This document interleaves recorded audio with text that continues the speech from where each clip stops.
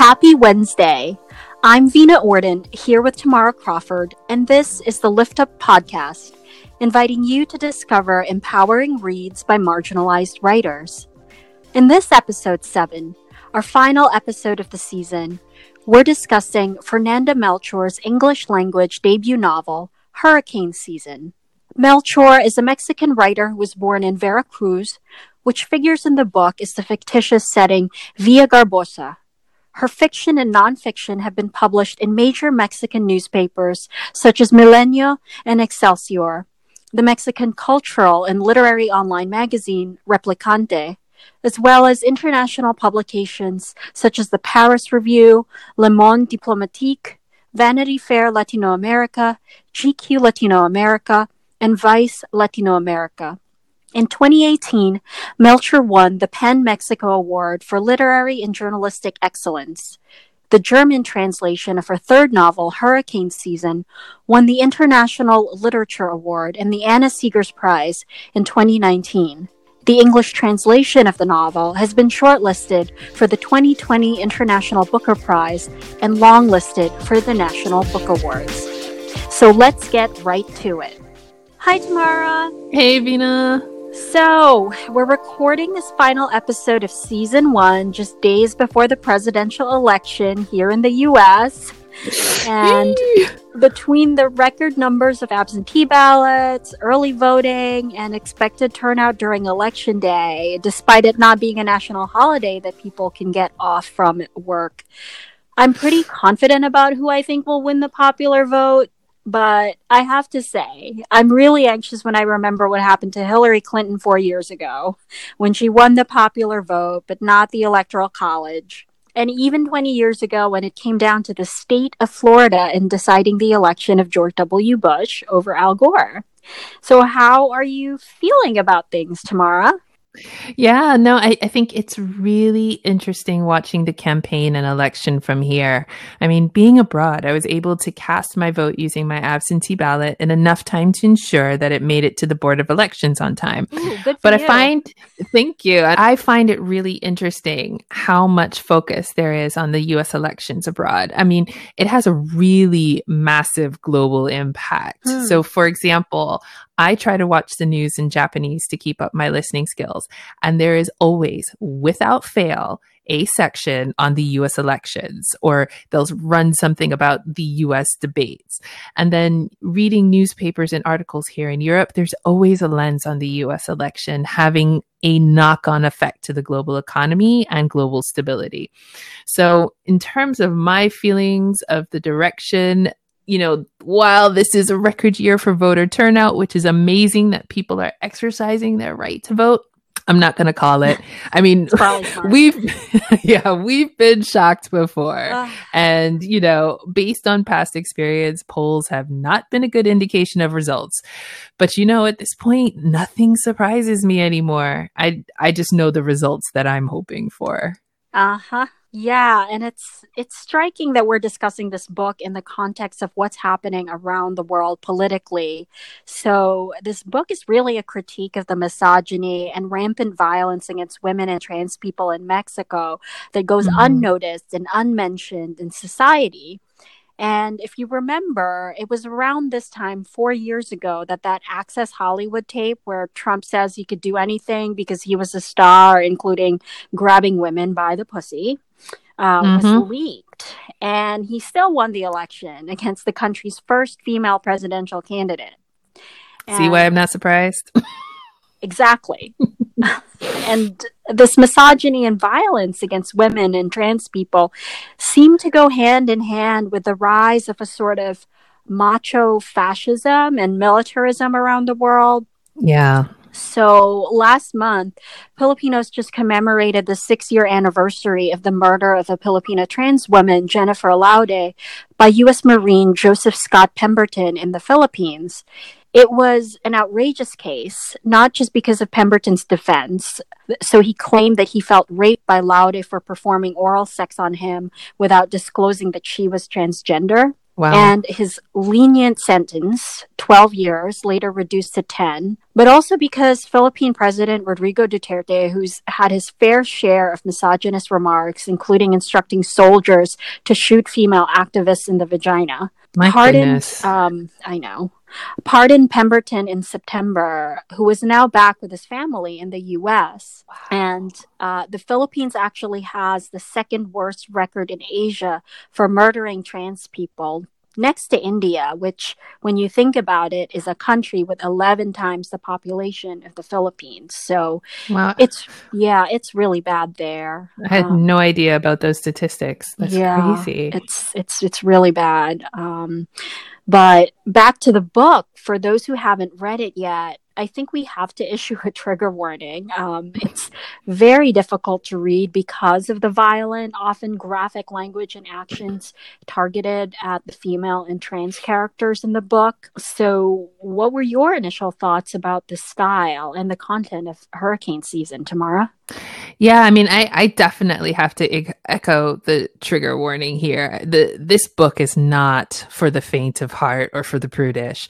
It is incredibly raw in language and imagery. And I do have to commend the translator, Sophie Hughes, for being able to, in what I understand from various interviews, stay true to Fernanda Melchor's sentiment when translating many of the colloquialisms into English. When I originally looked at the book, I thought it was going to be a magical, fantastical story set in Mexico. I generally try not to read any of the reviews before choosing a book, and I kind of sort of skim them a little bit. Maybe I should have dipped in a little bit deeper, but that's what we found out is actually that's not what this story is about. Rather it's not. It's a complex narrative that contemplates the results of myth, stereotypes, poverty, and unseen motives as the underlying drivers for hate and eventually murder. And, reading the book was very uncomfortable and intense. But I think this is exactly Melchor's point with the language and the style. After all, she says in the Punch Mag interview, a novel with such violent language would also need a violent form.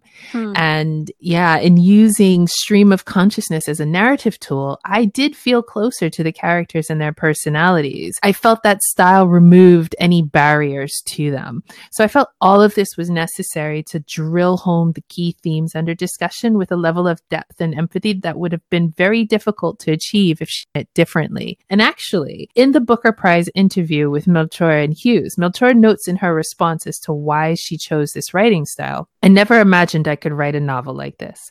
I like to think that this particular style was born out of necessity. An intense novel full of spiraling anger and obsession needed a style capable of holding the momentum, a narrative voice capable of entering the mind of the characters without losing a sort of skeptical cynicism, and to come and go through different timelines and stories. At the beginning of the writing process, I wrote hundreds of pages from the perspective of the different inhabitants of La Matosa, especially the women. It was sort of like a medium-like activity, listening to these jaded, gossiping women telling me about the witch and her killers in hushed voices, at times contradicting themselves. So even though most of this material didn't make it to the final version, because I didn't like the idea of this novel being a pure recollection of first-person testimonies, some of that popular speech fluency ended up shaping the final form. At some point, I learned from the strategies used by Gabriel Garcia Marquez, Autumn of the Patriarch, or from Thomas Bernard's Woodcutters, which are authors I admire. And I love Marquez, so I can kind of sort of see where she's going with that. But I also think, another point worth mentioning here is her response to the view that the story portrays the real Mexico as discussed in the Southwestern Review interview, where she says, I think it's impossible to speak of one unique reality in Mexico. The social inequality gap is so wide that one is tempted to admit there are several very different Mexicos within the same territory. But it is true that violence could be the common experience of the average Mexican. And I'm not just talking about the spectacular forms of violence like shootings or femicides or beheadings, but of more pervasive and insidious forms of violence like discrimination, classism, injustice, and impunity. So yes, in a way, we can say hurricane season portrays some of these violent experiences of being Mexican nowadays. And it does so through a coarse language that mimics the way people speak.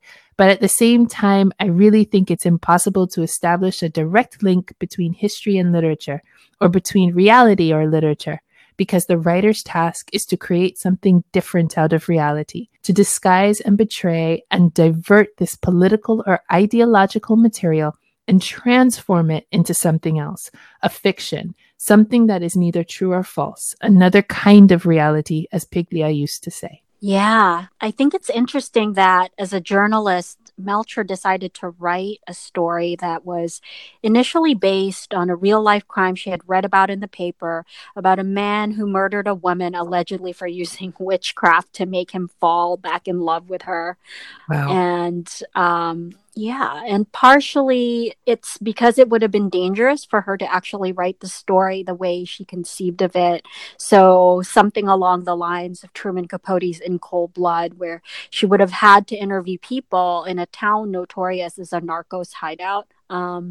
But I do think fiction allowed her to explore so many other issues that she obviously wanted to highlight. For example, I thought it was interesting that Melcher included this scene at the very beginning of the book. Who knows how? Some say with the devil in her ear. She learned of an herb that grew wild up in the mountains, almost at the summit, among the old ruins that, according to those suits from the government, were the ancient tombs of men who once lived up there, the first dwellers, there even before those filthy Spaniards who, from their boats, took one look at all that land spread out before them and said, "Finders keepers, this land belongs to us and to the kingdom of Castile." And the ancients, the few who were left, had to run to the hills, and they lost everything, right down to the stones of their temples, which ended up buried in the mountainside in the hurricane of 78. And the ruins where those herbs were said to grow, the herbs that the witch boiled up into an odorless, colorless poison, so imperceptible, even the doctor from Villa concluded died of a heart attack. So I didn't know much about the history of Veracruz, which was the inspiration for the fictitious setting of Villa Garbosa, but Melcher condenses so much in this one paragraph about the indigenous origins of the city and the state on the east coast of the Gulf of Mexico. And researching it a bit further, I learned that enslaved Africans who were brought to Mexico to work on Spanish plantations, on haciendas, had escaped to the mountains where they lived with indigenous people. Oh, wow. Yeah. And for over 2 centuries, they resisted the Spanish, carrying out revolts and attacking haciendas until slavery was virtually eliminated in the area. It was formally abolished in 1829 by the leaders of a newly independent Mexico. And Melcher doesn't really go into Veracruz's African and indigenous roots beyond this paragraph, but as a writer, I admire how she manages to bring it in, when she talks about the food, like lamb tamales and mojada frita, which is this deep fried tilapia covered with citrus, or music, like the cumbia, which has its origins in African dance music. Yeah, she doesn't really revisit it in depth, but she does include some additional references in the way she describes certain characters, their appearance, or even stereotypes based on their heritage. For example, the way she describes Luis Milla and Norma, or even Brando's description of a boy for whom he has interest in taking advantage of, where he notes, "For years he kept one eye on him around the place, especially because he seemed to look a bit like Brando as a boy, well, a whiter version, an improved version of himself." And even how she describes Yesenia as an ugly, dark-skinned, lanky thing, a lizard on 2 feet, or that her straight hair was the only beautiful thing about her, prompting her grandmother to punish her by cutting it all off. So I think Melcher brought a lot of that undercurrent into the story, but very subtly. Yeah, and there's also a way that the mother and daughter aren't given names, so they're just called witches the whole time. Mm-hmm. And there's also this tension between the people believing in their healing powers, but then at the same time denouncing them as the devil's associates. And it actually made me think of a parallel in Filipino indigenous culture. So in pre-colonial times, women and trans people were elevated as priestesses, herbalists, and healers, and even warriors. and they were called Babaylan. Hmm. And when the Catholic patriarchal Spanish colonizers arrived, they were so threatened by this indigenous system of social organization that they've never really seen before. And so they carried out these witch hunts, and they famously cut up the bodies of the Babaylan and fed them to crocodiles to make sure they wouldn't survive. Wow. Yeah. And so, just like the Mexicans in the book, many Filipinos cling on to these superstitions, and it's probably inherited memory from pre colonial times while being consumed by Catholic guilt.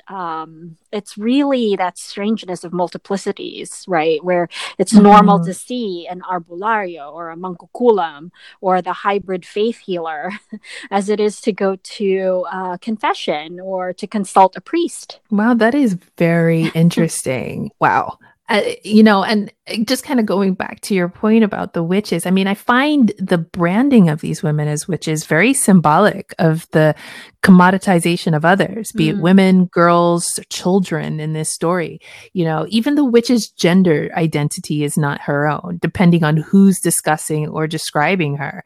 And I use her here just because it seems to be the prevailing pronoun throughout the story. But, her humanity is predicated upon her usefulness. And it's clear that the people in the town hate her and make up stories about her and warn their children not to go near her. But then they're willing to visit her when they need something. Yeah. And, even the witches' stories weren't theirs to tell because it was really for others to tell about them.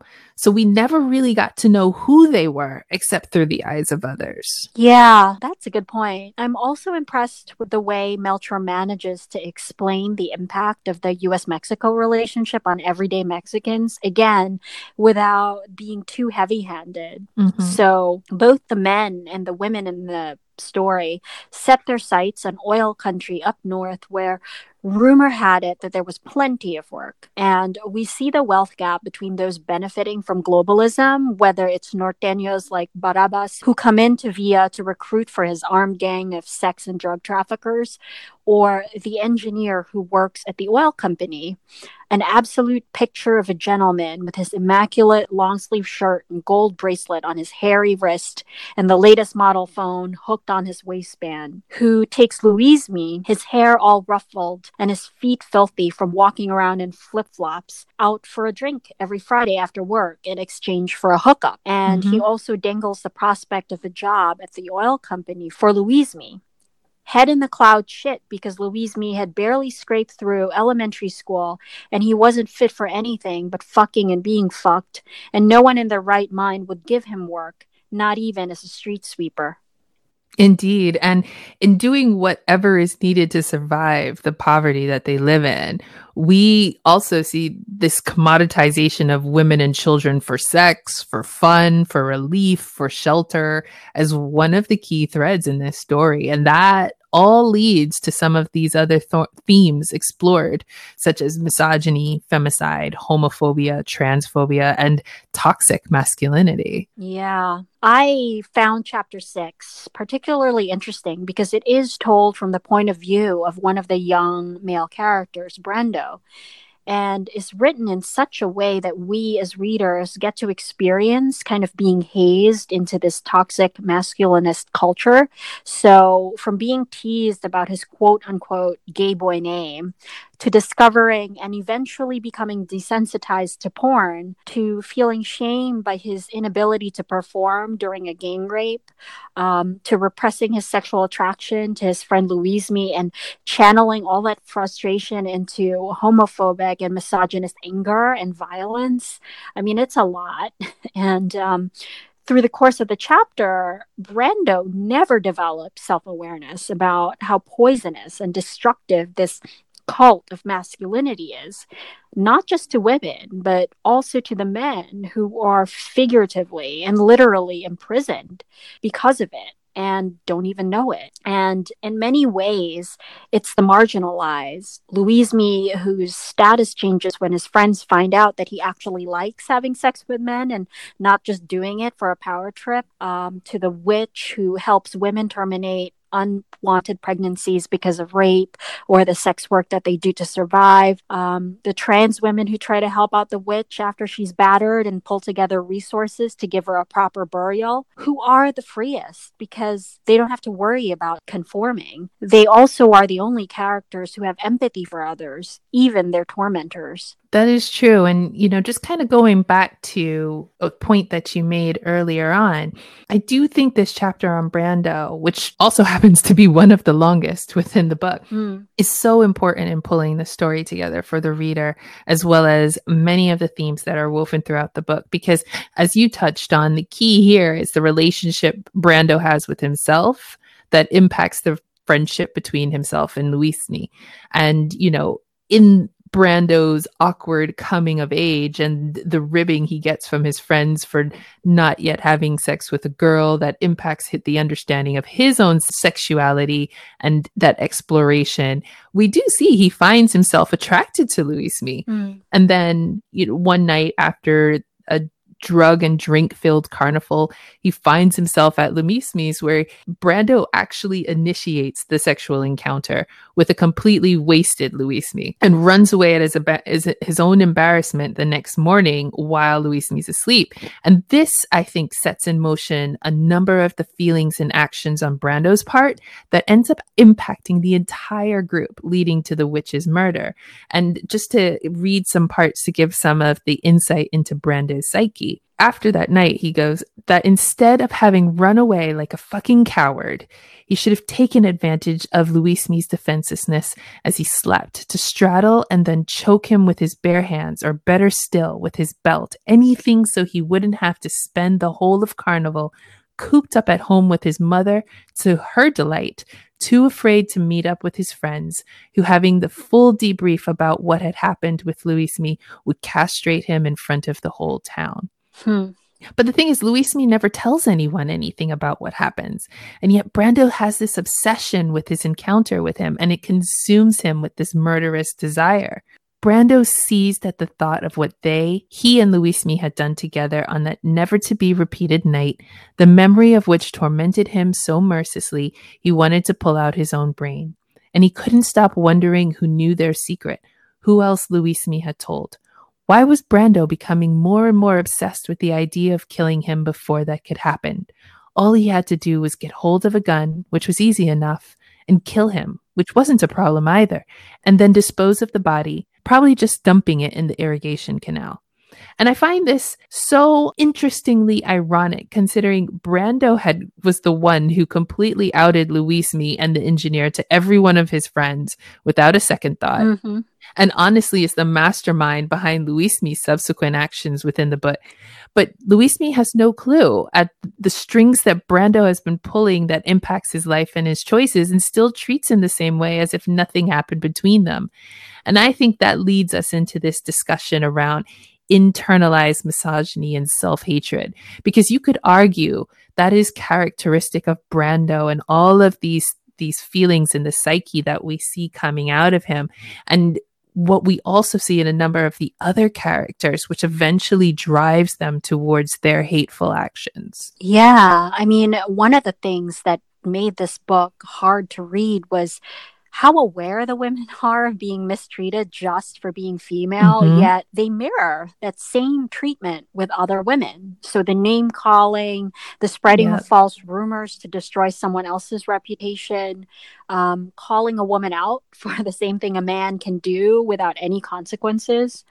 And you really see this in the chapter narrated by Yesenia. You feel her rage about being constantly, unjustly punished by her grandmother, Doña Tina, who excuses anything her male cousin Luismi does as boys will be boys, like father, like son type of behavior. And we learned that it was like that with Doña Tina and her children too. On the one hand, we see her doing everything for her son Murillo, visiting him in jail when he was doing time for murder, selling her business and the family's sole source of income to pay for his medical bills, and then spending money she doesn't have on a lavish funeral and a mausoleum when he passes away. But then we see her routinely calling her daughters whores and despicable, greedy, shit-stirring harpies, and she doesn't seem to care that they leave La Matosa never to return. And so many of the women in the story just disappear.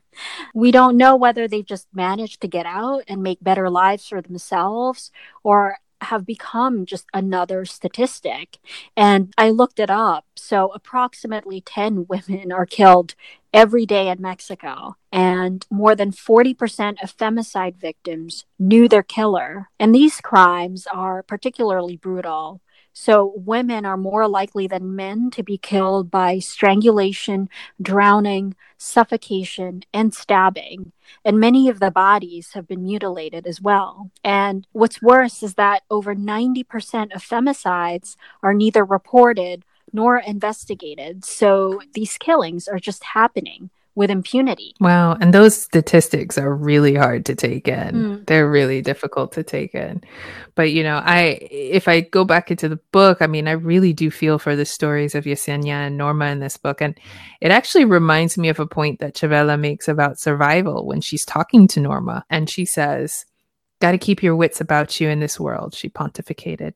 "You drop your guard for a second and they'll crush you, Clarita. So you better just tell that fuckwit out there to buy you some clothes. Don't you be anyone's fool." Yeah, so at first glance, it seems that the women are just victims, but you know, when you actually think about the everyday reality that these women face, so poverty, violence, the police and state that not only condone these crimes, but also participate in them, you see just how strong these women are, you know, finding the motivation to just persevere and to actually survive one day after another by any means possible. And I think the scene you mentioned between the pregnant teenager Norma and her boyfriend's mother, Shabella, really does capture this. And so there's a point in the scene where Shabella shares her own story. "I was 14 when I met him. I just landed up in Villa, sick to death of picking lemons over on the ranch while my dad lost all our money betting on cockfights. Until one day, I learned they were building a new highway to connect the oil wells with Puerto. And people said it was going to be a real gravy train, bring in a ton of work. And all I knew was how to pick lemons. But I came down anyway. And what do you know? People used to say he," her husband Murillo, "forced me into the work like a pimp. But that's bullshit. He didn't have any brains for that. He was no entrepreneur. I started turning tricks off my own back, thank you very much. And why not when it comes so natural? In the end, all kids are a burden. Spongers, parasites who suck the life and all blood from you. And to top it off, they don't appreciate any of the sacrifices you've got no choice but to make for them. You know what I'm talking about, Clarita. You watch your mom clock up the kids one after the other like a fucking curse. When push comes to shove, it's you who has to bust your balls and squeeze the little fuckers out. Then bust your balls just to look after them. Then bust them some more to pay for them while your fuckwit husband hits up the bars and rolls in when it fucking well suits him." I know. And the part where she notes that she had built this house herself, where she says, "What do you reckon, Clarita? Shall I send him packing or keep supporting the lame old bum? It's my house after all. I fucking sweated my tits off to build it. And do you think for 1 second that cunt raised a finger to help me do any of this?" You know, just kind of going back to a point you mentioned earlier about the violence from the police state. I mean, especially when the witch was murdered, the police weren't even interested in finding her murderer or even interested in the confession of her murder. They just wanted to find her gold. They just wanted to find a fortune that was a myth that didn't even exist. Yeah.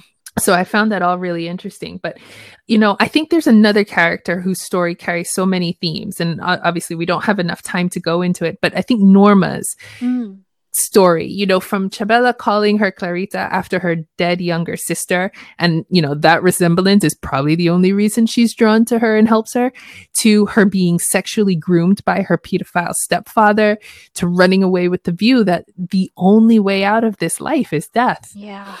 And, you know, the sadness of this story is the implication that any relief from this world or the situations for these people is only in death. And I quote the grandfather here who's responsible for helping bury the dead. He says, You had to reassure them first, make them see that there was no reason to be afraid, that life's suffering was over now and the darkness would soon fade.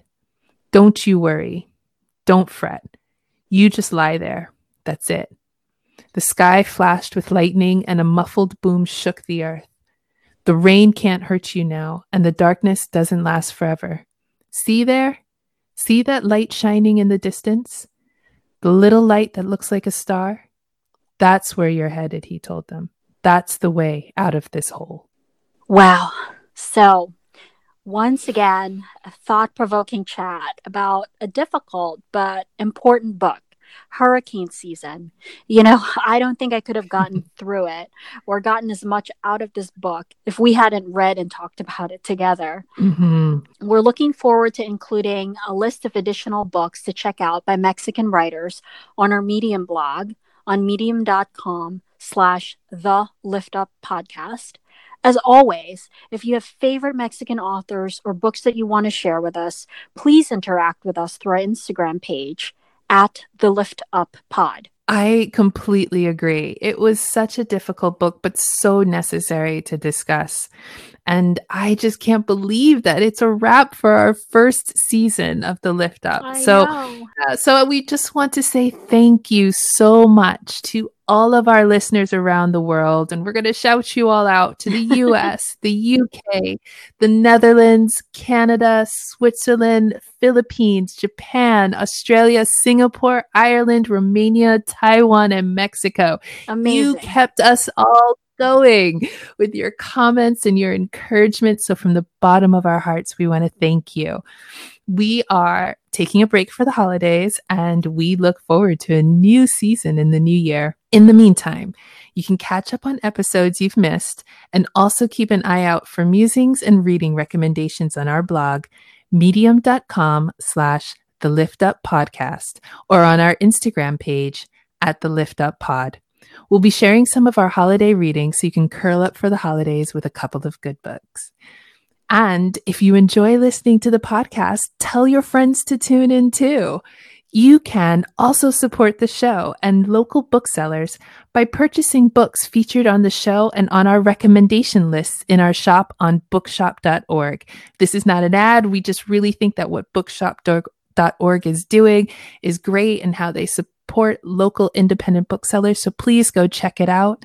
And again, thank you so much for listening and being a part of season 1 of the Lift Up podcast. Our family wishes yours a safe and happy holiday.